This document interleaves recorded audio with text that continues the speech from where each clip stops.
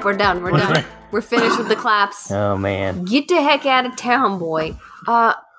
Listener, welcome to this week's episode of the 13th Floor Podcast. Ooh, spooky. It's not spooky today. I mean, there are some weird things we're talking about today, but They're not. Okay. oh, James, mine's not spooky. I guess that's what I should say. Mildly. Well, spooky. if you have, is it a thalassophobia, fear of the ocean, then mine'll creep you out.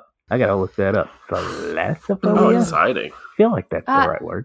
Well, Seaphobia. While James looks that up, I'm gonna thank all of you guys for listening to the 13th Floor Podcast. We're talking about things that are weird, strange, and fun. Today we're talking about Secrets of the Sea, a topic suggested to us by Nick Yu. So, Nick, I know you're listening. Thank you for the topic. If you have any more, send them to us. Yeah. Yeah, and listeners, if you have topics for us, you can also send those to us at the 13th Floor Podcast Instagram. At 13th Floor Podcast. You can send those. That's where you can talk to me. If you want to talk to James, you can talk to him on Facebook. And Alex is physically and emotionally unavailable to everybody. So you can't talk to him anywhere. Yeah. Speaking of physically and emotionally unavailable, I've got our icebreaker today. Oh, God. Yeah. Uh-oh. Let's hear it. Would you rather die from hypothermia or hyperthermia? Oh man, I swear to God. I thought for sure you all would say that's stupid, and then you all would throw out a question. Oh man, I actually really like your icebreaker, but mine's more relevant to the topic. I'm not kidding. I really want us to reuse that one. Okay, we'll reuse you guys. Preferred death scenarios later. You can listen to our answers to that one in a future episode of 13th Floor. James, what is your icebreaker? Okay. Like, when I was a kid, I was obsessed with this really cheesy show called Sea Lab? Something like that. It was under the ocean. That's the bottom line. Well, it got me thinking, a lot of people have thalassophobia. I was missaying it, but it was the right word. A lot of people don't like the idea of being in the ocean. A lot of people don't like the idea of being underwater. And a lot of people don't like the idea of, this is my question here. There's been a lot of attempts. It's so far been very utopian to make settlements on or under the ocean. If that ever happened, like let's say, pollution got too bad or the economy got too bad or, something happened and they were like, come on, let's all move into the ocean. Would you? Oh, James, that is a toughie.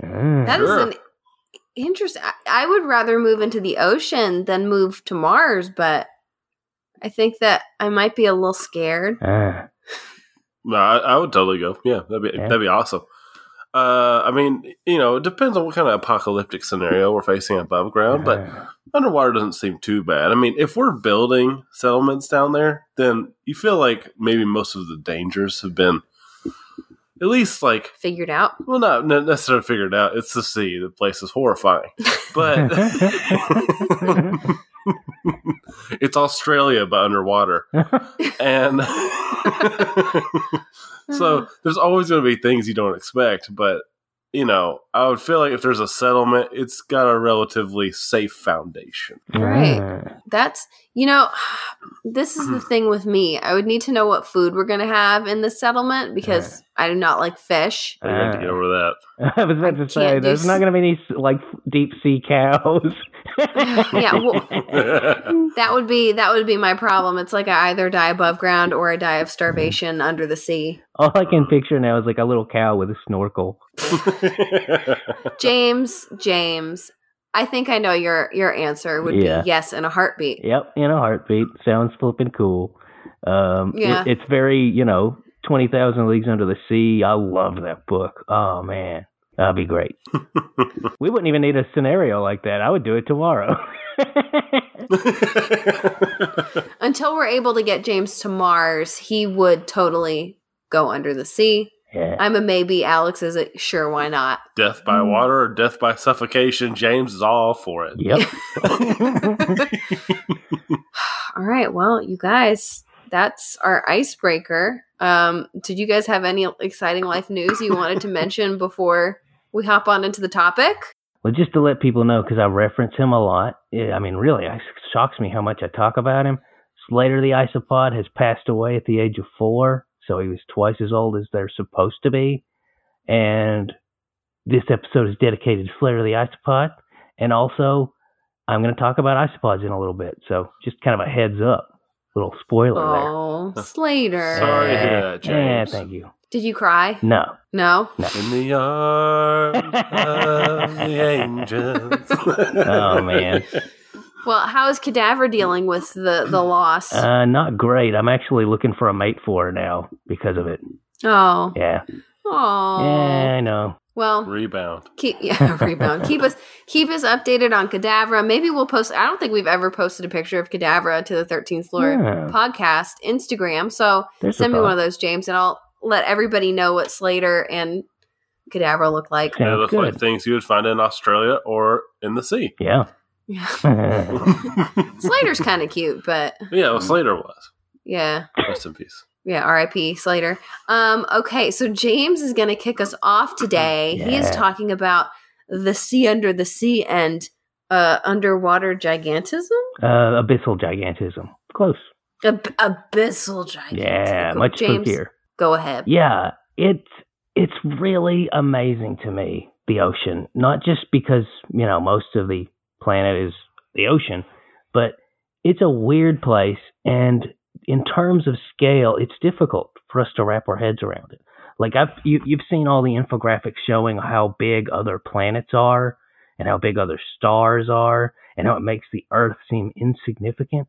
But we have something like that here that makes us, if we think about it, feel insignificant. And in fact, we know more about space than we do about the ocean. That's how massive, complex, difficult to reach, and diverse the ocean is.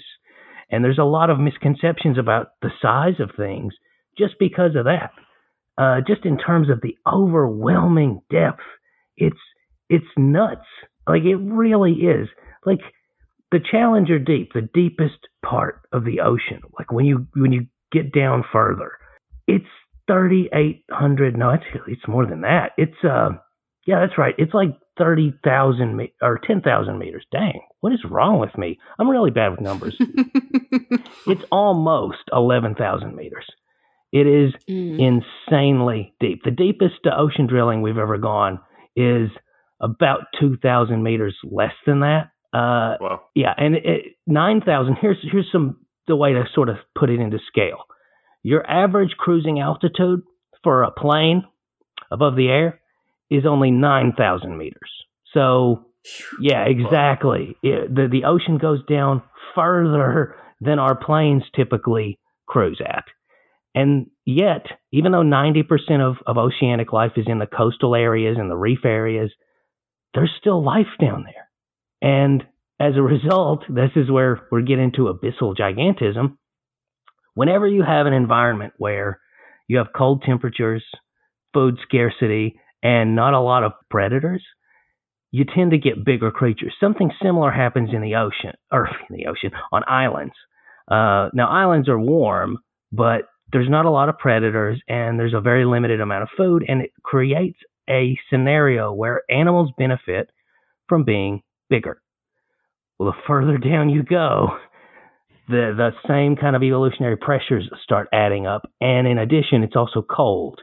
And we know that, in colder environments, bigger is usually better too, because there's, less of an issue with surface area heat loss. That's why, like, rodents lose heat a lot quicker than, say, a dog. And as a result, a lot of animals in the deep sea are big. And one of the reasons I kind of wanted to cover this is, one, it's terrifying. And two, a lot of people don't realize how big things get down there. I mean, there's the generic giant squid, which I'm going to touch on in a little bit. But a lot of things people don't really consider how big they are. Like, well, I'll give you a great example. When I saw Finding Nemo, I was a little surprised to see Little Nemo and Little Dory running away from a deep sea anglerfish. Now, I get it. It's a Pixar movie. But how big is an anglerfish? Just give me a guess, you two. How big do you think an anglerfish is? They get pretty big. They get pretty big. They're pretty big. Yeah, it would not even notice Dory and Marlin. It would not notice a clownfish and a blue tang. They're about half the size of your average bed.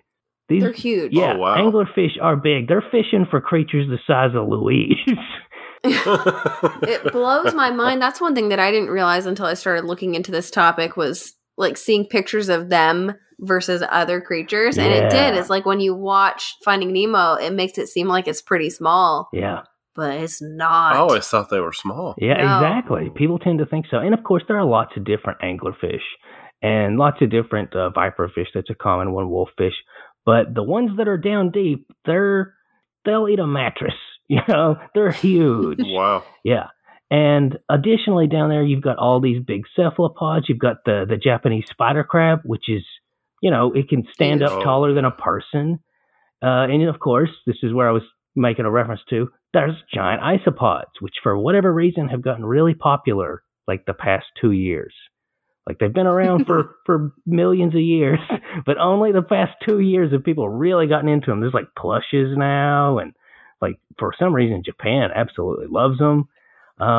You've got just the other thing that's odd about the deep sea, and it's funny, we fantasize about life beyond the stars, but you look at the animals in the deep sea, they're as alien as anything. You know, viperfish and pelican eels. My God, have you seen a pelican eel? What the heck is a pelican eel? A pelican eel It's an eel with a pelican's face. Sort of. It's an eel with a big, its lower jaw is attached by like the tiniest little hinge, and it swallows things that are significantly bigger than it. Yeah, exactly. Fang teeth. Oh my gosh. Oh, I have seen these. These are horrifying. Right? Yeah. It looks like something out of a movie. Yes, exactly. Star Trek can't do justice to the things that we have on our planet, especially when you go down deep enough. Megamouth sharks and frilled sharks. I remember one time a frilled shark had, it was dying was what the deal was. Whenever these deep sea creatures wash ashore, and this is where all these sea monster stories probably come from.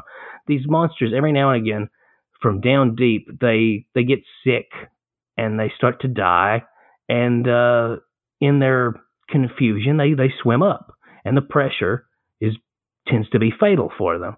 Well, this frilled shark, I remember, it was, I think, off the coast of Japan. To see one in the shallows like that, it looked like a dragon had just decided to come pay Japan a visit, which why not? And I remember people were losing their minds because it was captured for study, and people were like, I can't believe they would do that. And it's like, no, that thing's dying. These things don't come up to where we live unless something's wrong. Yeah, I mean, but yeah, that frilled shark was fascinating. And also things tend to live a long time when they go down deep. Theoretically, some people actually think Greenland sharks might live forever because people have caught a few of those and they've been centuries and centuries old. You know, 400, it's 500 bananas years. how old they are. Yeah. Well, do you think that it's possible that they live longer because there just aren't as many predators down there? That's a lot of it. And then also, whenever you're in a cold environment, it's important to point out, I think I've actually talked about this before, about the difference between homeotherms and poikilotherms. Like, we're homeothermic. We're the same temperature. Everybody listening in on us, they're in the ballpark of 98 degrees Fahrenheit. But poikilotherms are the temperature of their environment, and their metabolism reflects that. And so, you know, for us, our metabolism is pretty steady our whole lives. But for a deep sea creature, because they are poikilothermic, because their metabolism matches their temperature, and because the deep sea is so cold and resource scarce, their metabolism is going to be quite a bit slower too. And that could play a pretty big role in their lifespan. And then, of course, I remember when I was a kid. When I was a kid, I was fascinated by the deep sea and by giant squid. And I remember in science class, we were learning about this theoretical animal called a colossal squid. And it was going to be so much bigger. And it was only based on a few like bits and pieces found in a whale's stomach back in like the 1920s. But it was theoretical. And I thought, wow. I mean, I absolutely thought, well, it's probably real and it's amazing. And I would just think about how big it must be. And now, you know, 2003, they found a whole one. And sure enough, it's shorter than a giant squid by a little bit. It's not as long, but in terms of mass and width, it is a monster. It's the biggest invertebrate that we've found so far. It is enormous. And just thinking that a full specimen, and not even a big full specimen, had been discovered in 2003, it shows how little we know about our ocean. And that's the segue into the second part of what I'm talking about. Because in South America, they discovered, this was pretty recent, this was in the 2000s, they discovered a brown diamond. It is the ugliest brown diamond I've ever seen, and it fetched a whopping $20 because it just looks like a big old hunk of aluminum. Ugliest flipping diamond I've ever seen. But that's not what's interesting about it. When they dug up this diamond, they found a very odd substance that has since been named woodringite, because it resembles the rings that you see in trees. And what was odd about this woodringite is that it was 1% water.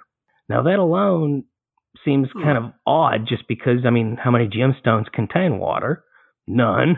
Right. And also 1% may not sound like much, but if you have a lot of it, it's going to hold a lot. And it just so happens to be something that's made by volcanoes. And our ocean floor is riddled with volcanoes that erupt and cool, creating this woodringite. This alone has led scientists to conclude, and this was a study in 2014, that there is likely a lot more water than we realize between the inner and outer mantle of the planet. And there's two possible forms that this could take. And this is something that geographical surveys and geological surveys have concluded time and time again. And that is either we have a whole bunch of woodringite under the Earth's crust, really further down deep than that, between the inner and outer mantle, and it holds more water than the oceans combined. In which case, if it was ever liberated, we would end up with something that every civilization has talked about, which is a flood that would cover all the land on the planet for an extended period of time. At which case, if you have thalassophobia, good luck, because the world's an ocean now. The other possibility is that between the inner and outer mantle, there is an ocean larger than all the other oceans in the world combined. And we mentioned before in one of our first episodes the possibility of this. And we hypothesized that maybe life could exist down there.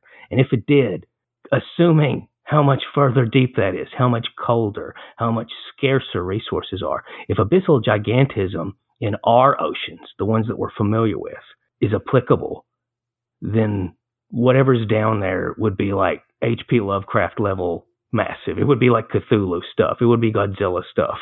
It would be things so alien that it really should be on another planet, because between the inner and outer mantle, that's not really, it's on Earth, but the environment is so vastly different from anything we would ever be familiar with that any traits that these organisms would have, it would actually make Europa seem more reasonable to life on the surface.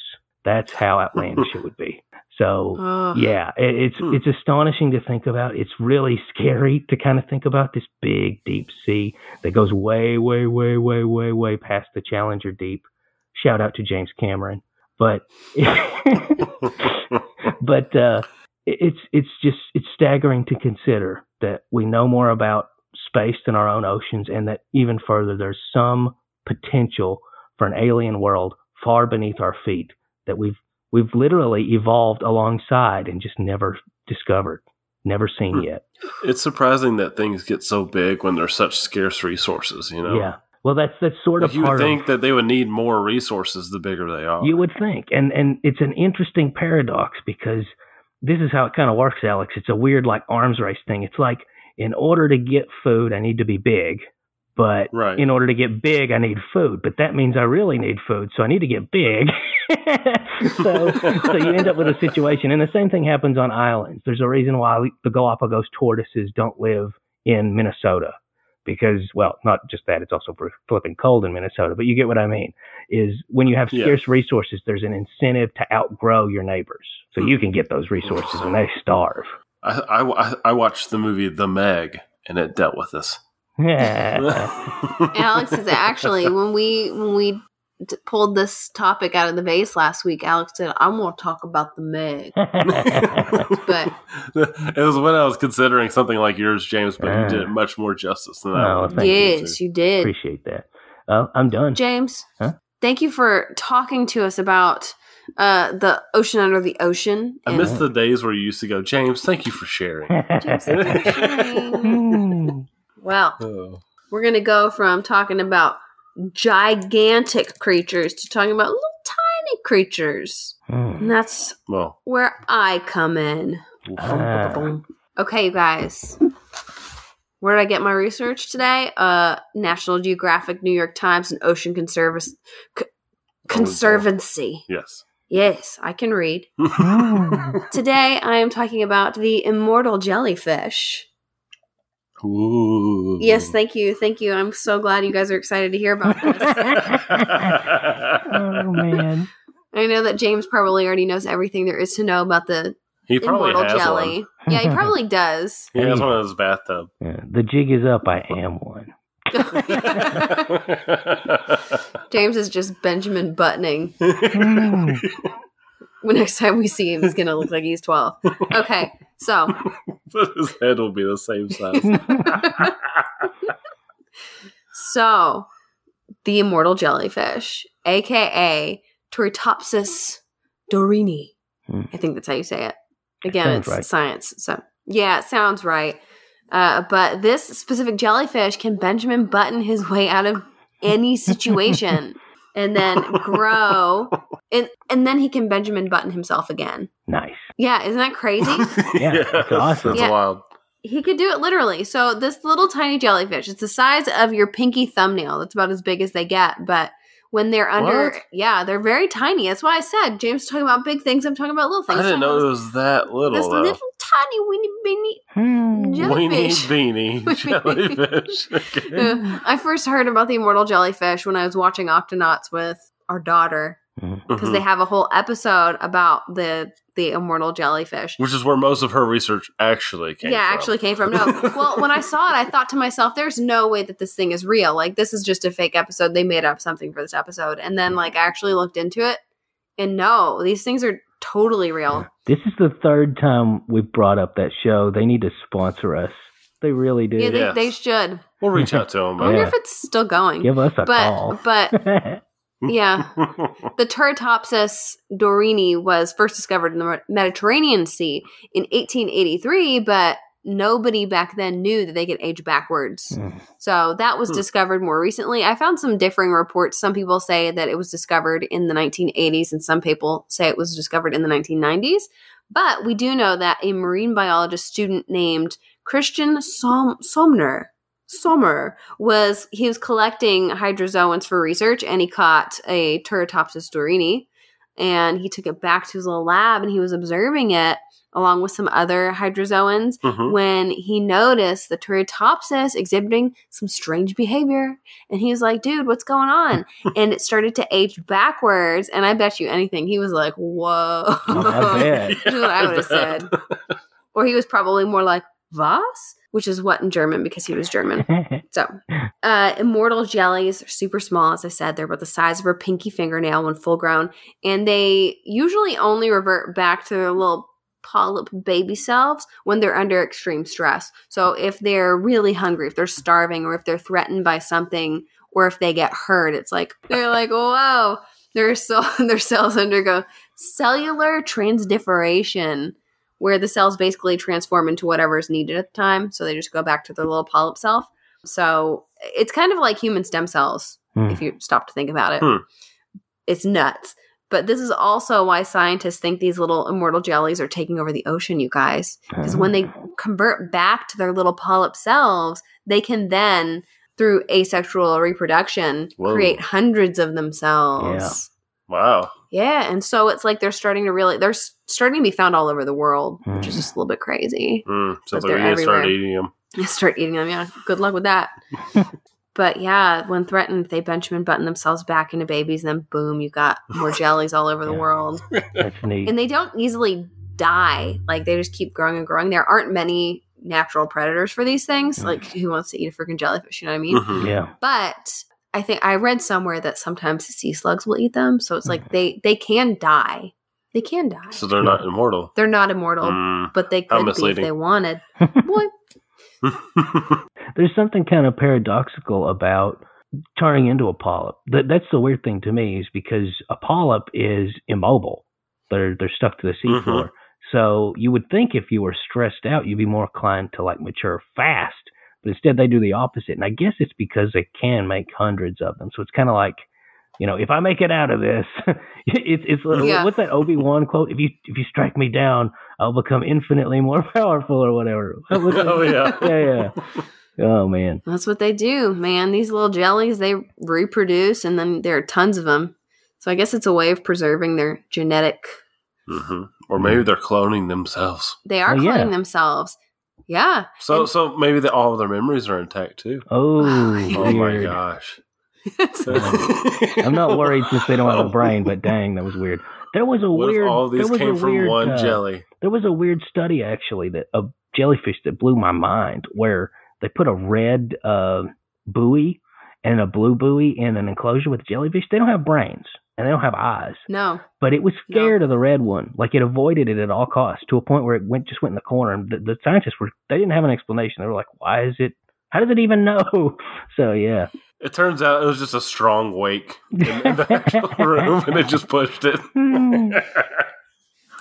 So, why is the immortal jelly such a secret, you guys? Because this is Secrets of the Sea. Yeah. What's the secret? Because we don't know how it ages backwards. Duh. Scientists are trying to figure this out, though not many scientists are researching this, surprisingly. Did you say obs? But there aren't many people who study hydroids. This is a Spider-Man villain ready to be made. Like they inject themselves with this, and then they turn into an infant, and their wife and child are looking for them. But all they do is they find this child roaming their house. And they never. They're flipping jelly, man. Oh man. Well, immortal jellyfish, they're difficult to take care of, number one. That's one of the reasons that not many scientists take on this research, is because there's this thing called, I think it's called the Smalls rule. So let me find. I've got a little note in here. Well, how's it so hard to take care of? I mean, you just poke it and you get like 50 more, and you're like, okay. No, there's this Smalls rule. I read in an article, a marine sciences professor named James Carlton credits Smalls rule as to why there is a lack of experts when it comes to like studying jellyfish and hydroids, I guess. Smalls rule is that creatures that are larger typically get more attention. Oh, right. Yeah. Boy, you calm yourself, okay? I'm talking about the cute little Turritopsis dorini. I'm not saying I agree. I'm just saying a general perception is bigger is better. Yeah. Well, not many people study them. And as I said a minute ago, they're very hard to take care of. Like, if you take them into a lab, okay, this is one thing that I always think about when I think about jellyfish.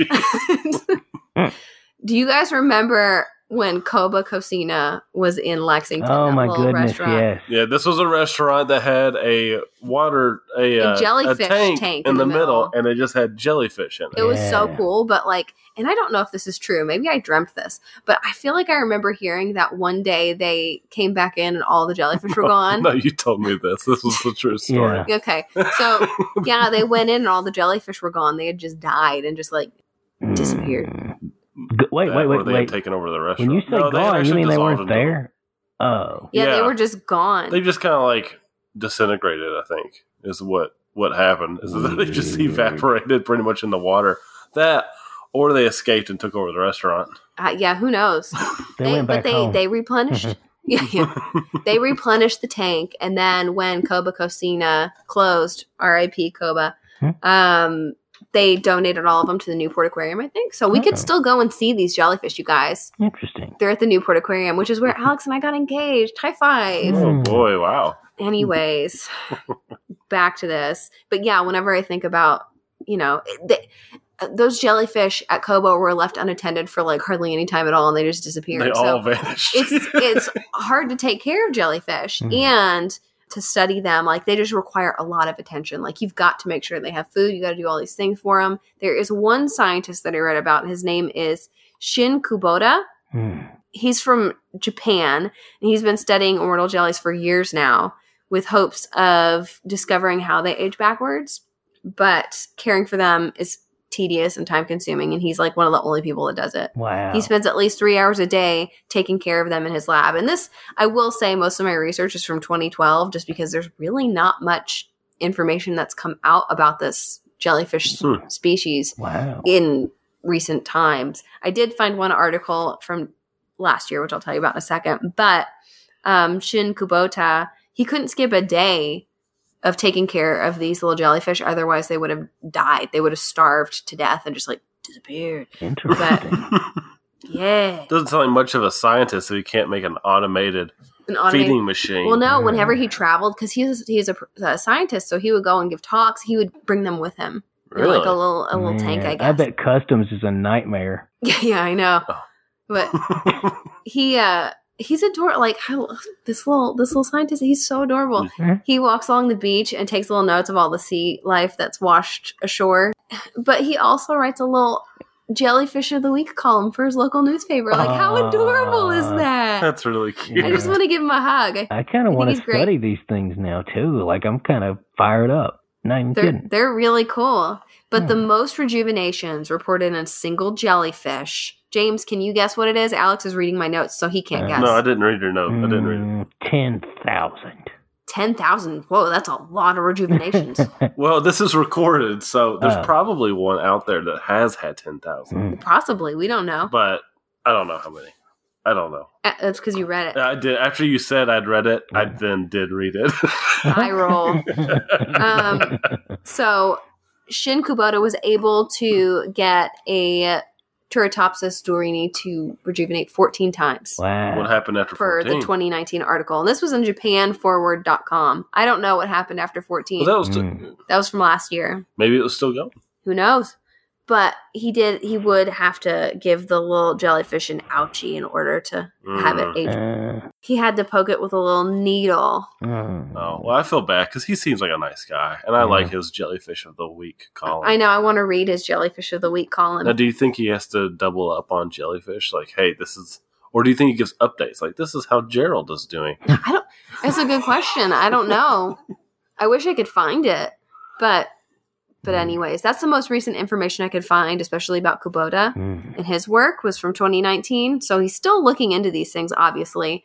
But scientists are obviously hoping to get a lot of information about these immortal jellies so that they can cure different types of diseases and ailments, figure out how to improve the human aging process, which a lot of scientists that I was reading about, because there are others that look into these, not just Kubota. He seems to me like he's just very devoted. But he wants to look into the aging process. A lot of other scientists are like, that doesn't really have too many like practical applications. So they're looking more into it with their perspective of like treating cancer or Parkinson's, helping people who have lost or, they've got cancer. How can we fix this cell and revert it back to a normal, healthy cell? You know what I mean? Yeah, I can see like Alzheimer's applications. Yeah. Yeah, there's lots of applications. But what if you gave it to... Never mind. Yeah, Alex, why don't you shut your mouth? Everything I'm thinking of involves turning something, any part of you into a baby version, and then you're stuck with a baby, like in a baby arm. Oh my God. Alex, well, it makes my brain feel like it's collapsing in on itself when I think about what it means in terms of like the self. Because, okay, well, here's what I mean. If a person was like one of these jellyfish, right? You feel threatened, you turn into a baby, you then turn into 100 babies, and then they all go their separate ways. Well, which one is you? James. The original. The original? James. Who knows? You're a copy but of the thing, how do you keep track? Exactly. You're a copy of a copy of a Tracker copy. implant. Yeah, you need to put a little tag on it so that you know which one's which. The question is, tag. I mean, I know it's a jellyfish. It doesn't really have any intelligence, but does it have intelligence? We just said that we don't know. It was able to tell colors without eyes. Yeah, that was a weird test. So what if it knows itself? And he says, I'm Gerald the jelly. Even if it doesn't, it has a self, except we don't know what that self is because of the weird way in which it reproduces. It's nuts, man. You guys, that's the immortal jellyfish. Nice. It's a brain teaser for real. Well, while you all took the route of being super interesting. Let's end the podcast on a high note. Yeah. I took one that's a little strange, a little weird, but also pretty funny. I'm ready. So I actually wanted to tackle a ghost ship. Oh. Yes, but not one that's just mysteriously vanished and then suddenly appeared in front of a series of protagonists with like a tattered sail or something horrifying blowing in like the that. wind. Yeah. No, this one was actually discovered by ExxonMobil back in 2003. ExxonMobil? Yeah, it's already sank. It's been in the water for a while. And the Exxon was laying some pipe. Oil pipe. They're laying their oil pipeline. Okay. This is where Alex's brain has been all day, James. So they're laying some pipe. Oh, well, I didn't mean to do that one. Oh my 30 miles God. offshore.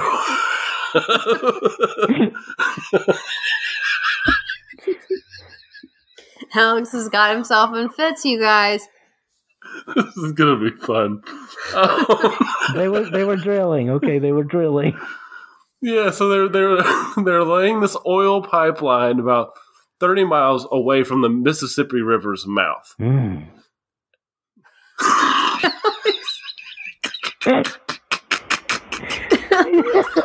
Al, will you just read your freaking notes?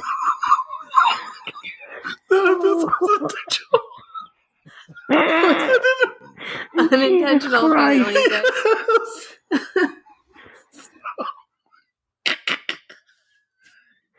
It's gonna be 30 seconds of us laughing. Okay, do you want me to read your notes for you? Are you gonna be okay? Oh yeah, all right. I just gotta make it past my first sentence. All right, you guys. Start right here, Alex. Yeah. So, all right. So the people over at Exxon, they notify some researchers over at Texas A&M that they found this. Sorry, I saw you giggle. I heard like the little short bursts of air that you were laughing. Just go. Okay, so You make this really hard to edit. You know that. well, you can cut all this out. We got James laughing. And we got you laughing. Just a series of unfortunate words. All right. So they let these researchers over at Noah. Well, Texas A&M University and NOAA, the National Oceanic and Atmospheric Administration, they let them know about this wreckage, and they let them know that it's about 3/4 of a mile below sea level. So it's pretty deep. Pretty deep. But things kind of go weird from there. So upon first viewing, from a distance at least, this is a 60-foot long wooden sailing vessel. And it looks like it's from the early 1800s. That's an old sailing vessel. Yes, an old sailing vessel. And so they wanted, obviously, to go deeper. And see more. Oh no. Oh no.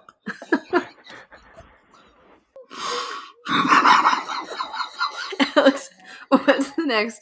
These are the notes you took, right? You wrote them. So, all right. So I'm done. I'm done laughing. So that was at a glance, but when they try to get closer and retrieve any artifacts from the ships is when things get really weird. And it was when they got really close, all these weird mishaps start to occur. And it made just retrieving anything almost impossible. So I'm going to cover 3 different incidences where things kind of go wrong. So the first one is they send a little robotic submarine down, and it has all these problems. The hydraulics they just completely blow. And then the docking mechanisms for it says the docking mechanism at the end of the 5,000-foot long cable failed to engage. So it wasn't able to grab anything or latch on and hold its position. And then it says its electronics malfunctions. So they were using monitors obviously to see, but then they start blipping out. and they start getting grainy and really hard to see. Oh, this is like a movie. Yeah, it's really weird. It's like they're like hitting like almost like an electromagnetic bubble almost, with all these weird things that start to fritz. But when they finally get the thing down to the wreck, the sonar just completely stops working. And then the system just shuts off, and they reboot it. And then the camera keeps glitching, and then they just find that they can't use anything. Yeah. Cece's looking at me like, uh-oh. Is there a ghost? So they send another sub down, and all the same things start happening. And even their little robotic arm that goes to grab an artifact just completely stops. They said that one of the researchers by the name of Brett A. Fanoof, he told the New York Times in an article that the number of unusual malfunctions were the result of, essentially he said, there's bad voodoo out there. Everything that can go wrong has. Woof. Yeah. So Dios mío. Eventually they were able to send out a vessel that was able to identify a hand-nailed copper plating, which just meant that this copper plating was typically used in the late 1700s, early 1800s to prevent pests and stuff like that from getting in. Also, it was like a shielding. Yeah. And so that was the only thing that they were able to take from the ship was this little thing of copper plating. They're like, hey, this is what we got. And then they were able to determine from that this may have been a victim of the Battle of New Orleans in 1812. Ooh. It's pretty old. But that's about as much as they got because their sub quit working. So the next group that went out was a Navy research vessel called the NR-1. And as soon as the research vessel was put into the water, it malfunctioned. And it completely loses control. And its tether to the ship gets caught in the ship's propellers, and it gets swung back into the ship and absolutely obliterated. Ooh. It just completely destroys it. Well, they tried to get another one down there. And maybe even, pick up some of the pieces from the other one that they destroyed. But it goes down and it grabs an artifact, but on the way up, its arm quits working. And it drops the artifact that they grabbed.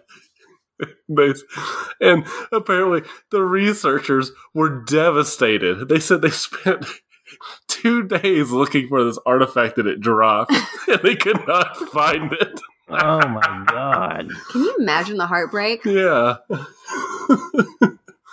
And then the third and horrible expedition was done by the National Oceanic and Atmospheric Administration that we talked about earlier. We talked about them before, yeah. Yeah. And they also experienced several freak accidents.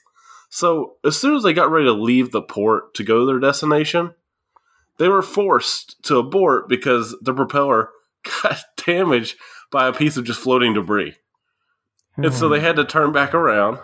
They got another propeller, and this one locked up on them.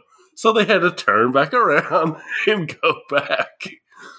Jeez. And so while this was going on, it says a group of government researchers offered to stop by the wreck while NOAA was doing their thing, trying to fix all their ships. Well, when they stopped by there, they had a prop shaft break. And essentially, when this prop shaft broke, not only did it go through the ship and flood the engine room, it also damaged their research vessel as well. Are you serious? Yeah. Oh my God, man. This is spooky. This is like the Flying Dutchman from SpongeBob is real or something. That's seriously, that's what I'm thinking about. Like, there's definitely a ghost on that ship. And then, one more time, the next time a rover was put in the water to go and examine the wreck, leaks started going through the sub, and it shorted everything out. Well, we talked about underwater UFOs. You know what? Mm-hmm. If I was an alien and I didn't want to get discovered by people, I would disguise it as an old shipwreck and then you do stuff to prevent discovery.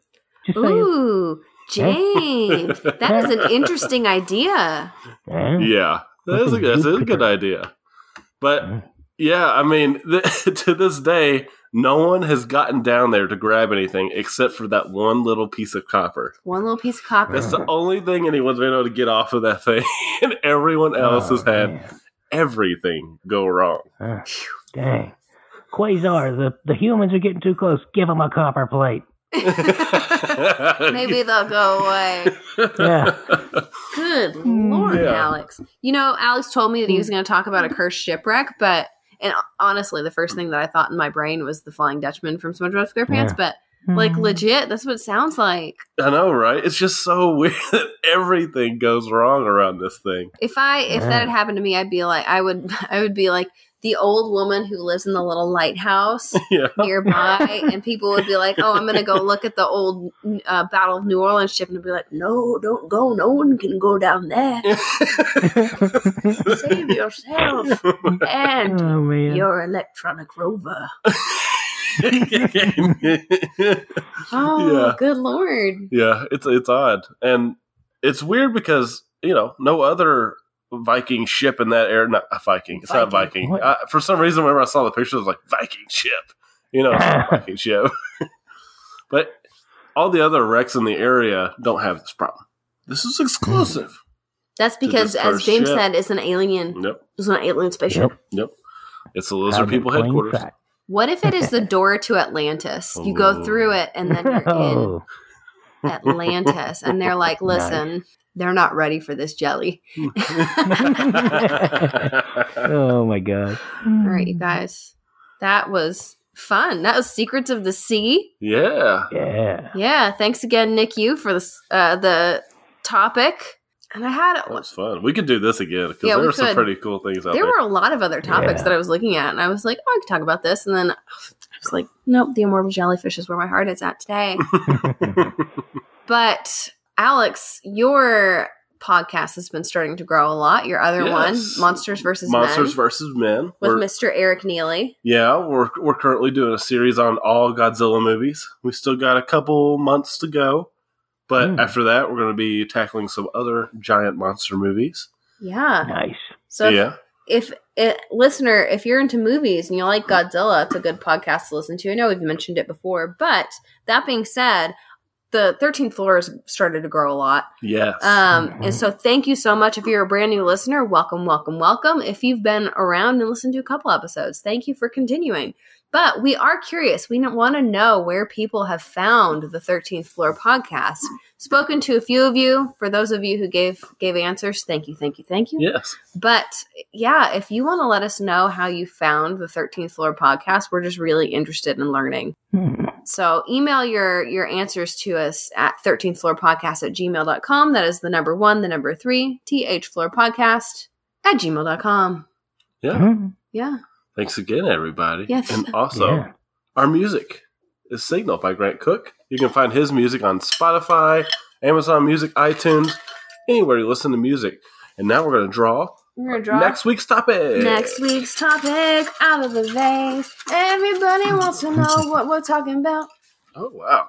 Today? We should create a theme song. Yeah. All right. Ooh. And this topic was actually suggested to us by one of the listeners that I spoke to about where I found our podcast. Oh, really? At Device96. I know that we've done another episode from him. I can't remember specifically what it was. But next week we're going to be talking about dreams. Ooh. I'm excited. Dream. Yeah. Dream. Okay. All right, there we go. Will that be our musical episode? To make it seem more dreamlike? I actually am a pretty good singer. Just kidding. Well, you and me both sang this episode. The only one that hasn't sung is James. Yeah, James, what gives? Bum, bum, bum, bum. All right, there's James. He decided to go a little bit more classical route. Yeah, more of a percussion instrument than singing, but I'll take it. What did you sing? Arms of the Angels. Oh, yeah. All right, well, there you go, you guys. That's our episode for today. We hope you enjoyed it. If you did, leave us a review on Apple Podcasts. Or anywhere you listen to podcasts. Biz. So thanks again for listening. And until next time, you guys, we hope that you can keep it straight.